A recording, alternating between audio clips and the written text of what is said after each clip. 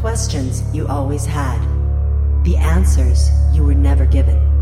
The place to seek the truth. Welcome to Veritas. Tonight we expose the rot at the heart of the Vatican and the Roman Catholic Church today. Our special guest has created a brilliant piece of investigative writing based on 4 years of authoritative research, including extensive interviews with those in power, the celibacy of priests, the condemnation of the use of contraceptives, countless cases of sexual abuse, the resignation of Benedict XVI, misogyny among the clergy, the dramatic fall in Europe of the number of vocations to the priesthood, the plotting against Pope Francis. All these issues are clouded in mystery and secrecy. If you are ready, you will learn the secrets and penetrate the enigma. It derives from a system founded on a clerical culture of secrecy, which starts in junior seminaries and continues right up to the Vatican itself. It is based on the double lives of priests and on extreme homophobia. The result is schizophrenia, and the Church is hard to fathom. But the more a prelate is homophobic, the more likely is that he is himself gay. Here's a quote: "Behind rigidity, there is always something hidden, in many cases a double life," unquote. These are the words of Pope Francis himself, and with them, the Pope has unlocked the closet. No one can claim to really understand the Catholic Church today until now. What you're about to hear is the truth revealed, and it is extraordinary and disturbing. You are listening to Veritas. If this is your first time, welcome home. To listen to tonight's full interview and all of our material, join the Veritas family and click on the subscribe button at veritasradio.com. You can make your purchase with a credit card, PayPal, cash, check, money order, and even cryptocurrency. We are now accepting Bitcoin, Litecoin, and Ethereum. Don't forget to visit the Veritas store for focused life force energy, MMS, CBD pure hemp oil, Divinia water, pure organic sulfur, flash drives with all our Sanitas and Veritas seasons, and other great products. And if you want to get in touch with Mel, want to be a guest on this radio program, have a guest suggestion, or have feedback, just click on the contact button of our website at veritasradio.com. And if you're listening on YouTube, like, subscribe, and share it. And click the bell to be notified when new interviews are available. And now, here's your host, Mel Fabregas. Tonight's special guest is Dr. Frederic Martel, Ph.D., a French writer and researcher. He is also a journalist at National Public Radio and the author of 10 books, which have been translated and published in more than 25 countries. He lives in Paris, and his latest book is titled In the Closet of the Vatican: Power, Homosexuality, Hypocrisy, which has been published in 8 languages and is a New York Times bestseller. Frederic Martel joins us from Zurich, Switzerland. Hello, Dr. Martel, and welcome to Veritas. Bonjour. Bonjour. May I call you Frederic? Exactly. Thank you. Well, In the Closet of the Vatican is the title of your new book. What compelled you to write it? Let's begin with that. As you have mentioned, I wrote several of the books before. So I'm a researcher, an academic professor, and I'm a journalist. So when I do a book, it's because, first of all, I think I might add new information to the world, and also because I'm able to do it. And I was able to do it because I got some sources that basically in the beginning of my research, gave me a description of the Vatican. They were priests working in the Vatican, or journalists, Vaticanis working in the Vatican. And so basically you do this kind of books when you begin with sources. What was the reaction, if at all? Do I presume that this book is not available in any bookstore within Vatican City? In fact, it is. I mean, Vatican City, as you know, there is no bookshop inside. Yes. There is just a small supermarket, post office, and if there is a few books, it's only, of course, the books of the Pope. But a few blocks away, there is a regular. We are in Rome, regular bookstore, and the book was available everywhere. So I wasn't. I haven't been boycotted. It was easy to find for the people in the Vatican. Frederic, I was an altar boy as a child for many years, and I met many good priests. My favorite one fell in love with a female parishioner and had to leave the Catholic Church. And even as a child, that didn't make sense to me.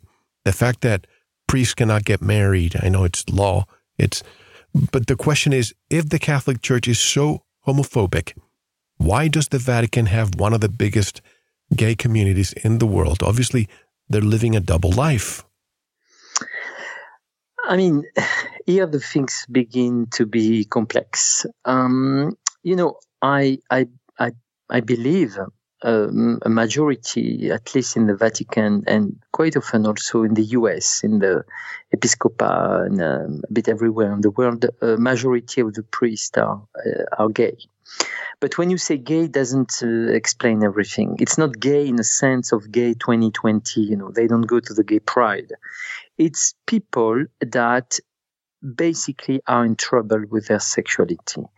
A lot of them are honest and they don't live a double life because they are, I would say, homophile, which means if they will have sex, it will be with the men, but they don't. So they are faithful of their vows of chastity and vows of celibacy, but they still are homosexual for me because their culture, their psychology, and also their homophobia to some extent it's explained by the fact that they are attracted to men. But a lot of them don't practice, if you want. They are not practitioner of homosexuality. That's true also that some of them, and we know them pretty well, have also a boyfriend. They go out in some places to meet men, and sometimes they even have some prostitute. But you have different categories, and I do believe that a lot of them are still faithful because they are still chaste. When I say that, it's not because I think you have to say chaste. I think the reality is that having no sexuality is counternatural.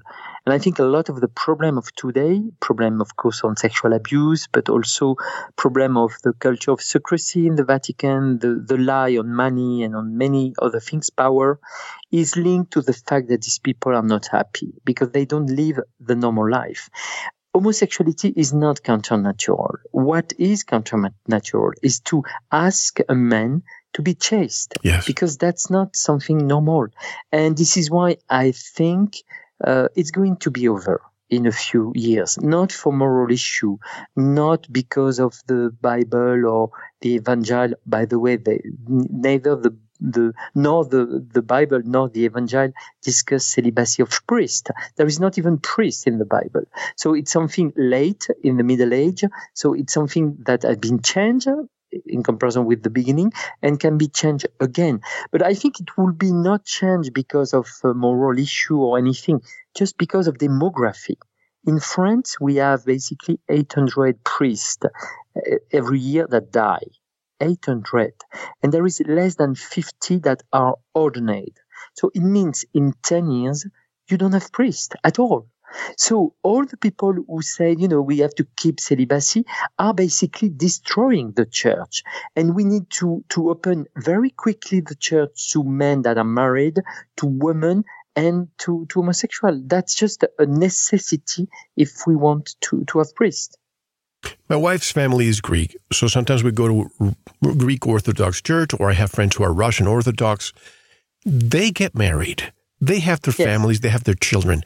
At one point in our history, the priests used to get married, and the reason why this was changed was because the church did not want to relinquish its assets to the legacy of these priests dying to their wives, their children?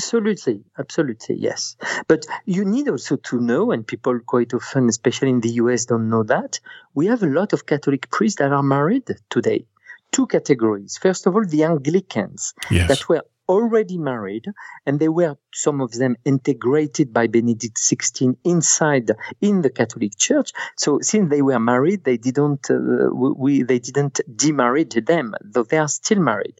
And more than that, we have a lot, basically 70% of the priests from the Middle East, Catholic priests, that are married because it's possible to be married before being ordained in the churches, in the Christian, Christian country, like Christian Catholics in Iraq, in Iran, mainly in Lebanon, in Israel, Syria.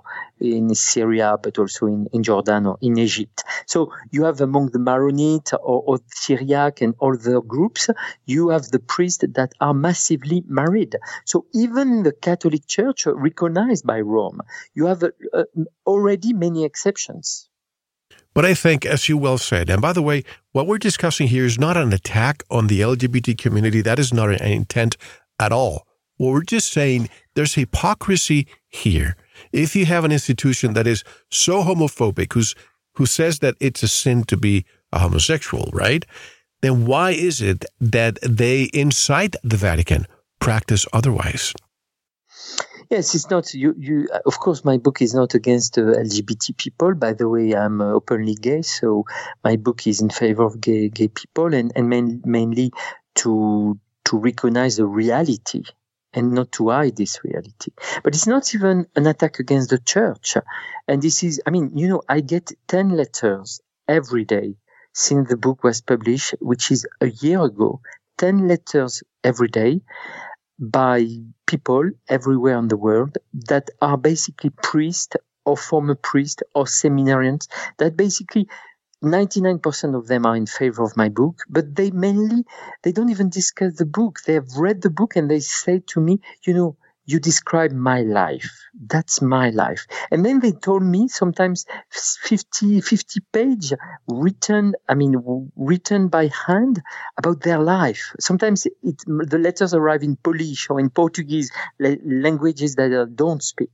And so it's not against the Catholic Church. The Catholic Church reacted basically, some people don't like me, for sure, but many people loved me. And even the Pope said, not in a public statement, but he was published everywhere after he said that to a famous lawyer in Latin America. He said, I read the book, it is okay, I knew everything. So even if the Pope knew everything, the state of the problem. Yes, absolutely. But what I'm trying to say is, whether a priest is gay or is heterosexual, these are normal feelings. How can you be in your 20s, 30s after seminary, 40s, 50s? And I understand the vote of chastity. But as a human being, how possible is that 100% of the time for either a gay or a heterosexual? That's the same. You're absolutely right. And actually, we know, and that's the same problem, because for the church, if you basically have a sexual relation with a woman or with a man, you are equally a sinner. But we know it's a lie. We have studies that are even published by the Catholic Episcopate in Bolivia, in Brazil, in Colombia. We know that in Peru, in Chile. We know that, of course, in Africa, that a very large majority of the priests in little villages have a girlfriend. Sometimes they are even married by another priest that is also married. And in big city, like in Mexico or in, Medellin, or like places like in Brazil, big cities, and in the US, basically in urban, they are gay. So heterosexuality in rural countries and homosexuality in urban big cities. That's the reality of the church. And actually, I don't have any problem with that. And that's also the strength of my book. I don't judge them. I just explain the system. The fact that a priest has a girlfriend or a boyfriend, if it's with consent, and if the boyfriend or the girlfriend is adult and there is no authority between them, welcome. I mean, I'm happy for them, and I don't want to criticize them. What I do have a problem with is pedophilia. Whether you are either or, I do have a problem with it. How pervasive do you think this problem is within the Catholic Church? Okay, here we have to be extremely careful. And just before I mentioned, as you remember, I said adult with consent and with no authority. So right. Consent is extremely important. And the age of consent is, of course, also very important. First of all, there is no link between homosexuality and sexual abuse. Sexual abuse in the world are mainly the results of heterosexuality because of the majority of the victims are girls or women. And quite often it's in the family or it's in the school system, and the abuser is a man. So it's mainly heterosexuality by statistic. And for a very simple reason, there is much more heterosexual people in the world than gay people. Then, second point, when we go to the church, when you see and you analyze only the statistics and the information in the church, we discover that there is an exception, a singularity, an idiosyncrasy that means 80 to 85% of the victims of priests are either men or boy. Adult men, quite often seminarians or boy. So there is a specificity where the victims in the Catholic Church by priests are mainly by male sex. Why is that? Of course, it's not homosexuality that implies that.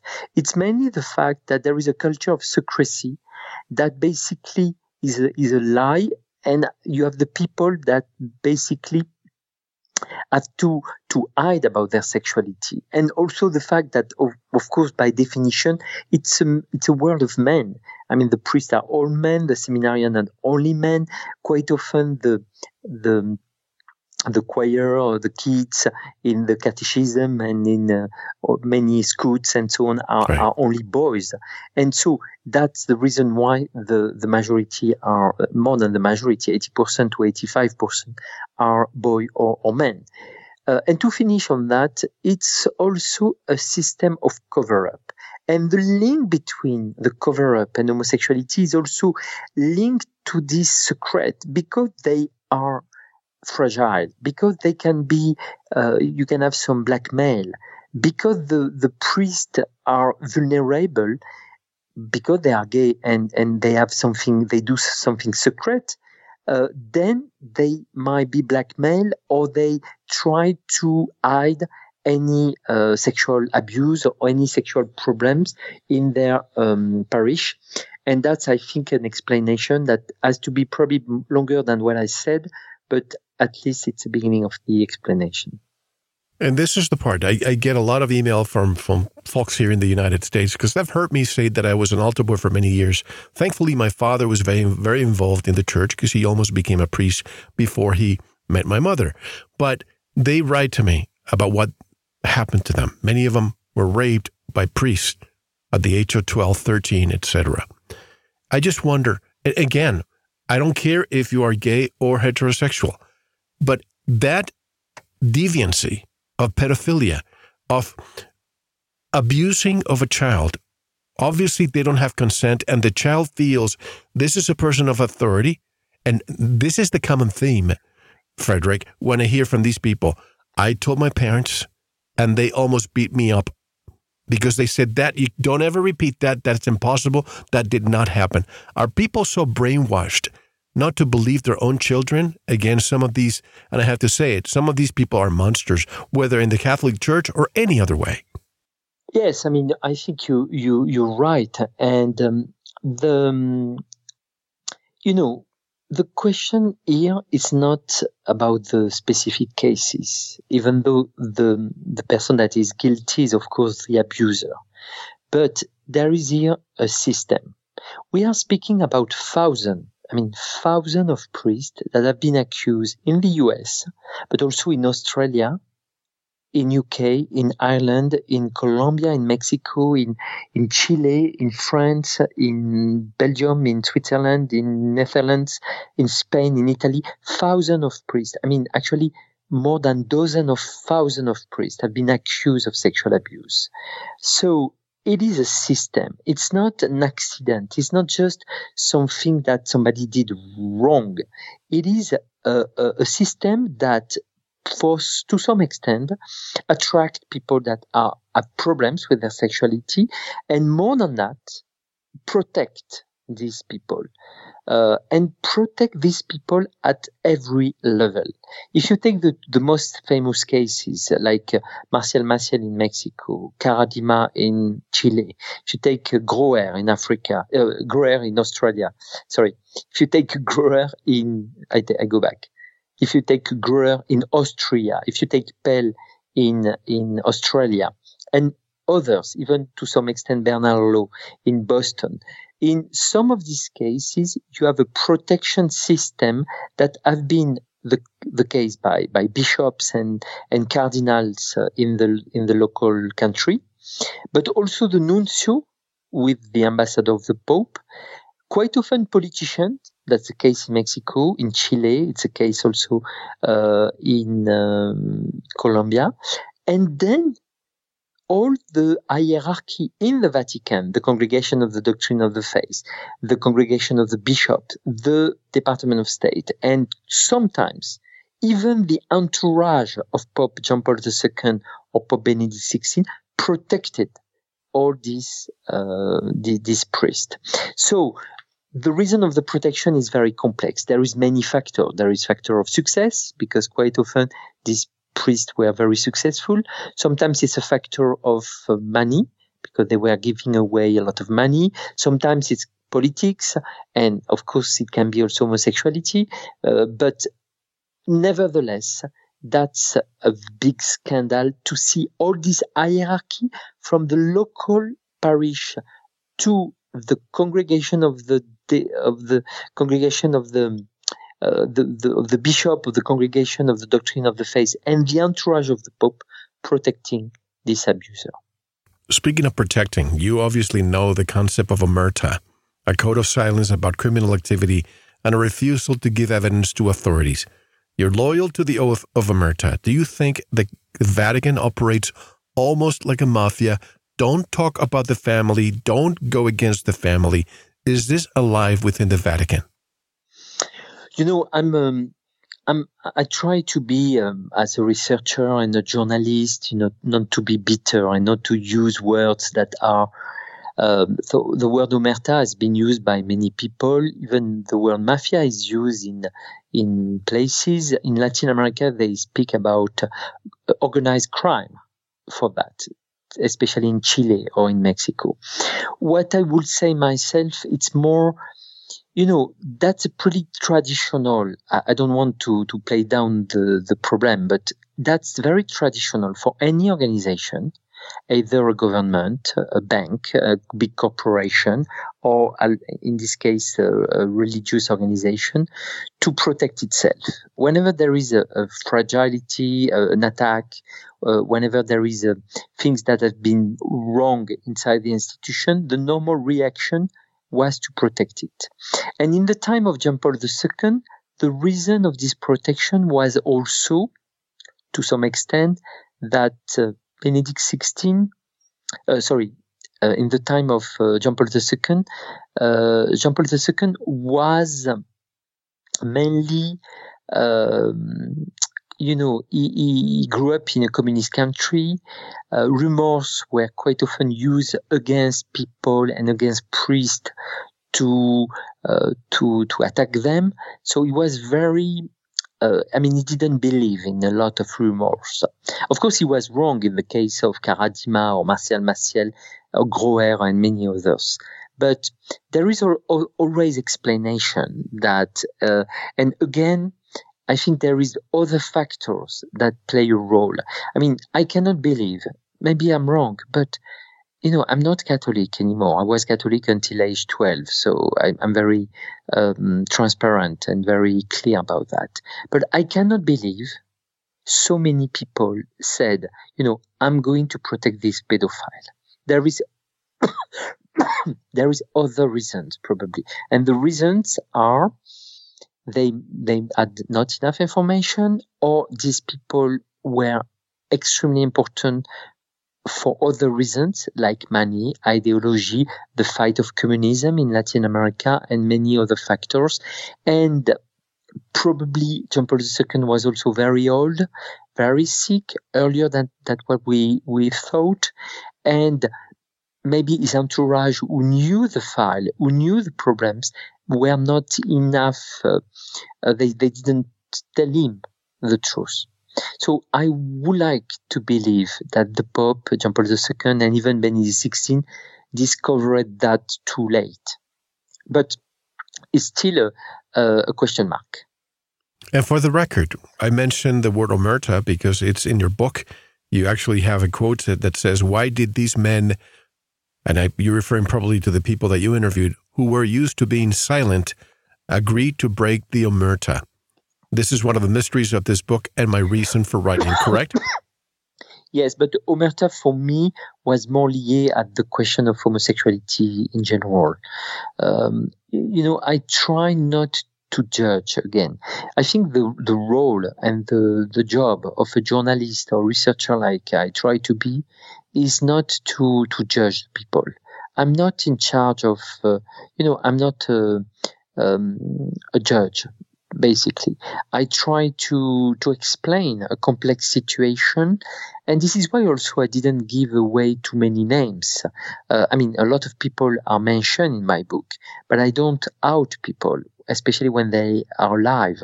When they are dead, it's different because it's history, and you can speak about things that have been in the 70s, the 60s, the 50s. But I don't want to attack anyone that is alive. I don't want to criticize people that are already enough in trouble because they are homosexual, and I don't want to add this kind of make their life more complex, even though I think it's my job to out the system, not the people, but the system. I understand that, and as a journalist, you want to get out of the way and simply present the facts, and that's what you should do, and that's what you're doing. But and again, this is a question based on something I read in your book, is the Vatican a modern-day Sodoma?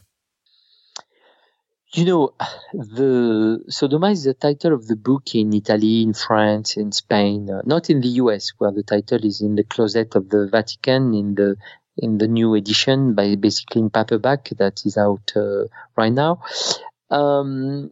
Sodoma, I use this explanation, this word Sodoma, because first of all, it's in the Bible. It's not my word. It's the word of the Catholics. They use the attack against gay people using the word Sodoma, even though basically we know that in the Bible, Sodom doesn't, in fact, reflects the question of homosexuality. It's about hospitality. It's about many other factors, but it's not the question of homosexuality that probably has been the reason of the destruction of Sodom, even though if Sodom has been destroyed by anything. But that's another story. So yes, I assume this part of irony, and of course it's a title. Any title has to be a bit provocative, but I don't think. I think it's a new Sodom in a way Sodom was probably, which is probably not a gay city, but something much more complex than that.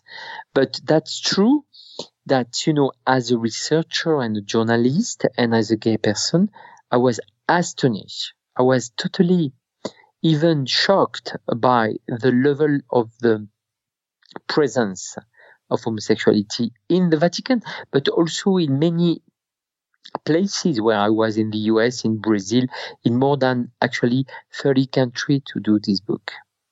Did you have any pushback within the Vatican, being that you are a gay person yourself, that they might be saying, why are you attacking us? You're one of us, but you're not. Depending on what you mean by, first of all, I think the definition of the job of the journalist or the writer or an intellectual, if I may, is to be able to criticize his own people.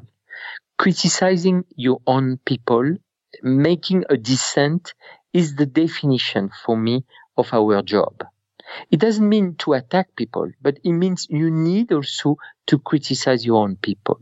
And actually, if you want to be mean against me, you're going to say, oh, you don't attack Catholic, you attack gay people. And that's true. I attack, if you can say that, the gay people in the Vatican, even though they are the majority. So at the end, I attack also a bit the Vatican.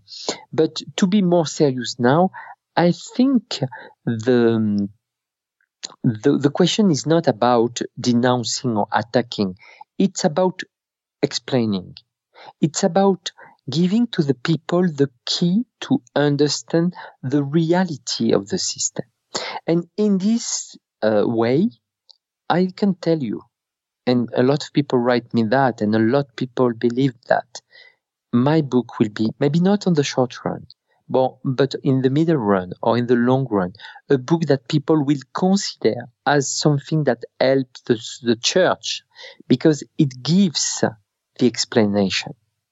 And that's, I think, the job of the sociologist. I have a Ph.D. in sociology, and the job of the journalist, to explain things that in a way people got. I think the people understand. I think everywhere, the people that are listening to us, the Americans, people in Italy, they understand. When you have thousands of problems with priests, when you have scandals every day, since my book was published, every week you have a new scandal in Chile, and then in Colombia, and then in Mexico, and then in France with the cardinal, and then you have Pell in jail in Australia, and then you have McCarrick in the US, and then you have the Vigano memo, and so on and so forth. So people realize that even the far right, even the people that are clear Catholic and believer, they know there is a problem. And I'm pretty happy to, in a way, to have been, my book is trying to tell the truth in the same way that Pope Francis asked us to speak the truth and ask the journalists to do their job for a better truth. I'm going to discuss Pope Francis in a moment, especially his comment, who am I to judge, right? But this gives you so much more validity in what you're trying to accomplish, because you are giving your perspective, not only as a journalist, but as a gay man, saying, listen, we understand there's a problem.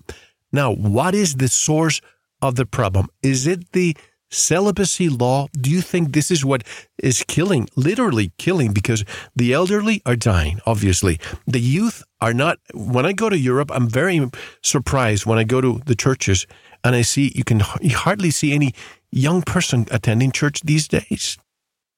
Yes, less than 3% of the French people go to Mass on Sunday anymore.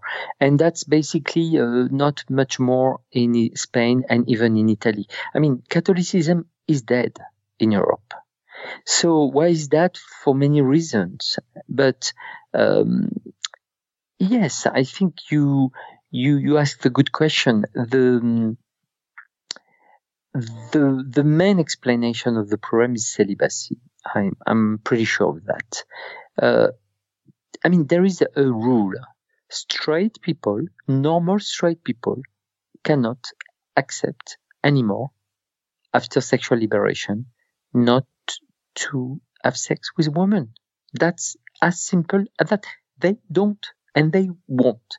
If the priest has to be chaste, they are not going to be priest, or they are going to lie. That's as simple as that. So the church attracts what? It attracted for a long time gay people because it was a way to hide their sexuality and to find, in a way, a safe place. But even gay people have other options now. So they don't go to church to become a priest. And so you attract what? You attract right-wing, extremely identitarian figure that have some problems with their sexuality, or you attract people that know they have problems with their sexuality and they try to avoid, for example, to have sex with kids, and they believe going to the church will be a solution. And of course it's not, because that's even worse.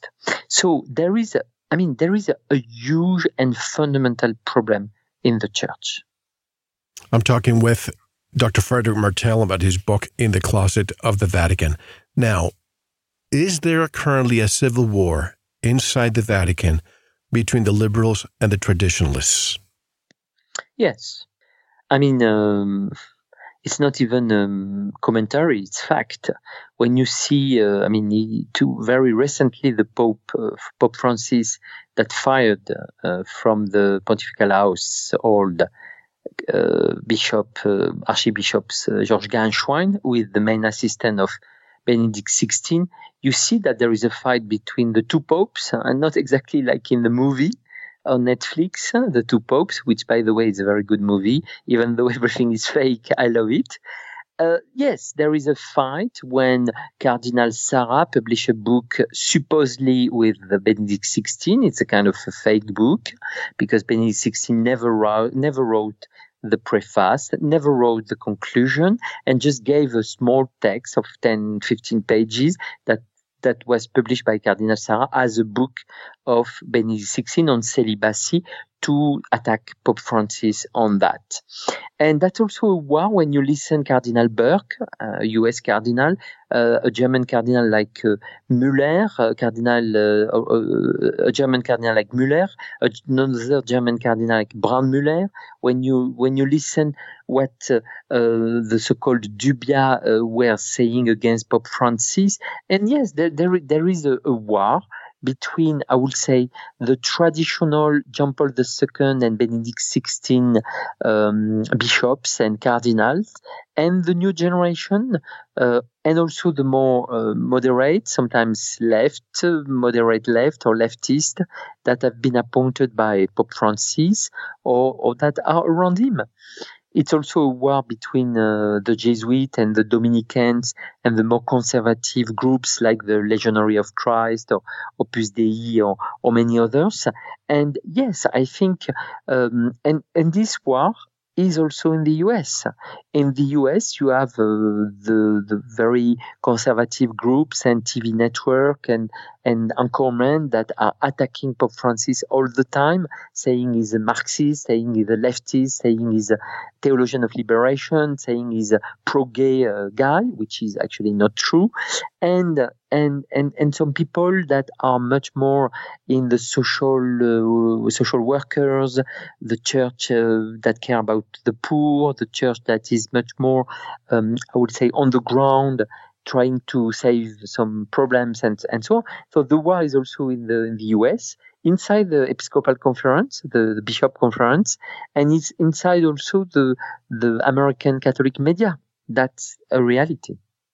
What is your opinion on the very first Jesuit Pope, obviously, Pope Francis? You know, that's a good and hard question at the same time.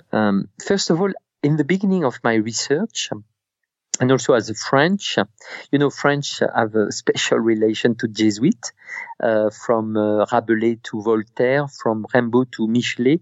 We basically hate the Jesuit. There is a long, even Pascal, a long history of problems with Jesuit in France. So when this Pope arrived as an Argentinian, Peronist, Jesuit of 80 years old at that time, of course I was very suspicious. And to be honest, I didn't like him.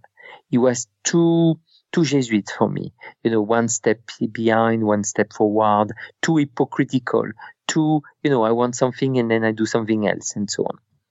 But then I realized, working and doing my research step by step, how complex was his situation, how fierce, how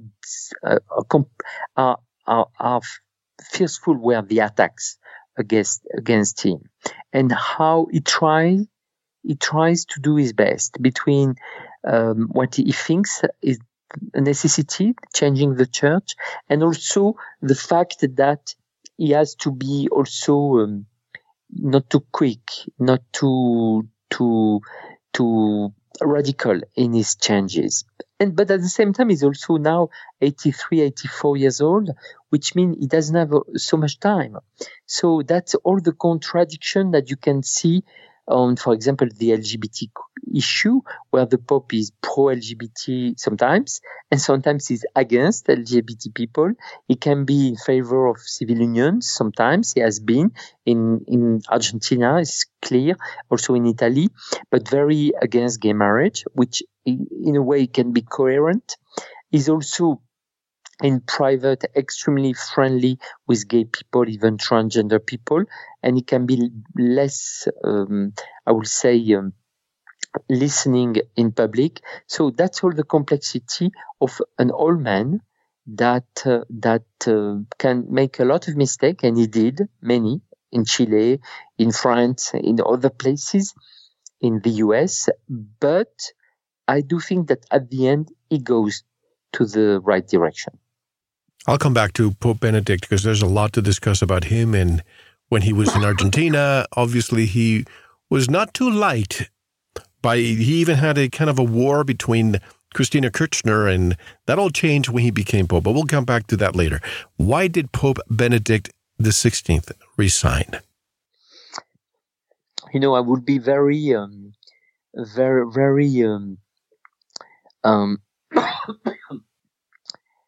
I would be very pretentious if I could answer your question. I mean, that's the first time for ages that a pope resigned. Right. So a decision like that is probably the consequence of many factors. It's not a single issue decision. Age, health, the incompetence of Cardinal Bertone, sexual abuse, all that played a role, probably. But also other factors, some blackmail to maybe his assistant, maybe his brother, maybe his Secretary of State, some trouble with many, I would say, situation and actually sexual abuse revelation in Mexico, in Cuba, in many other places. You have to understand that Benedict XVI, who is now more than 90 years old, grew up in a totally different time. He grew up in a time when he believed that the church was something good and pure, without any evil in it. He might have been an homophile, which means somebody that I think he's chaste, I think he's honest, I think he's not hypocritical, but he might have been gay if he would have had the sexuality. We don't know. But in any case, he repressed himself. He spent years, decades, to say something very simple. Whenever you are gay, and he said that many times, whenever there is this problem, we don't understand exactly what is it, but if you're gay, please, stay chaste. Stay chaste. He made celibacy as a definition, as a goal for gay people. And maybe with this decision, he was speaking more about himself than to others. But at least he was faithful, and he was honest, because he asked the gay people to stay celibate as he decided for himself. So this is why I have a lot of affection for Benedict XVI, who I think is a tragic figure, who I think is somebody that, being Pope, he discovered, and because he had information and memo and testimony, how the church was profoundly in trouble. And I think after some years, it might also have played a role in his decision to quit. But I also think that no matter what leader, whether it's the Catholic Church or any other religion, if you are demanding celibacy from your priests, and they're human beings, I'm going to say it again, and let's say that they make nuns priestesses in the future, and they just want them to be celibate as well, I think the same applies to them. How can you control and repress the natural feelings from which you were born with? The answer is very simple. Dozens of thousands of cases of sexual abuse that actually the body cannot accept. Yes. There is one day when the body acts even if you don't want. And we know also how the percentage of pornography and is extremely high in the Vatican. And that's something that has been said by many. I also discovered and explained in my book, and actually I was there. I met the people, how you have chemsex party. I mean, I wasn't in the chemsex party, and I was in the place. I saw the place. I saw the people. The chemsex party, in the congregation of the doctrine of the faith, people were having party with sex and drugs and alcohol. That's amazing. In the Inquisition, in the place of the historical building of the Inquisition. So they are really crazy to some extent. Now we have to take a break. And by the way, our guest thought our interview was going to be shorter than scheduled, so we're trying to get as much from him as we can. He's in Zurich, Switzerland, and it's very late there. The book is In the Closet of the Vatican: Power, Homosexuality, Hypocrisy. You can buy it on paperback at Amazon, and there's also a link on our website to the specific book, since there are 25 different versions out there, languages. Don't go anywhere, much more with Dr. Frederic Martel when we come back. This is Mel Fabregas, and you are listening to Veritas. See you in the members section. Thank you for listening to the first part of this important Veritas interview. To listen to the rest and all of our material, proceed to the members section or join the Veritas family by subscribing. Click on the subscribe button at veritasradio.com. You can make your purchase with a credit card, PayPal, cash, check, money order, and even cryptocurrency. We are now accepting Bitcoin, Litecoin, and Ethereum. Don't forget to visit the Veritas store for Focus Life Force Energy, MMS, CBD Pure Hemp Oil, Divina Water, Pure Organic Sulfur, flash drives with all our Sanitas and Veritas seasons, and other great products. And if you're listening on YouTube, like, subscribe, and share it. And click the bell to be notified when new interviews are available. Now, proceed to the members section or subscribe to listen to the rest of the interview. You don't want to miss it. Thank you for listening to Veritas. Because you don't want to believe. You want to know.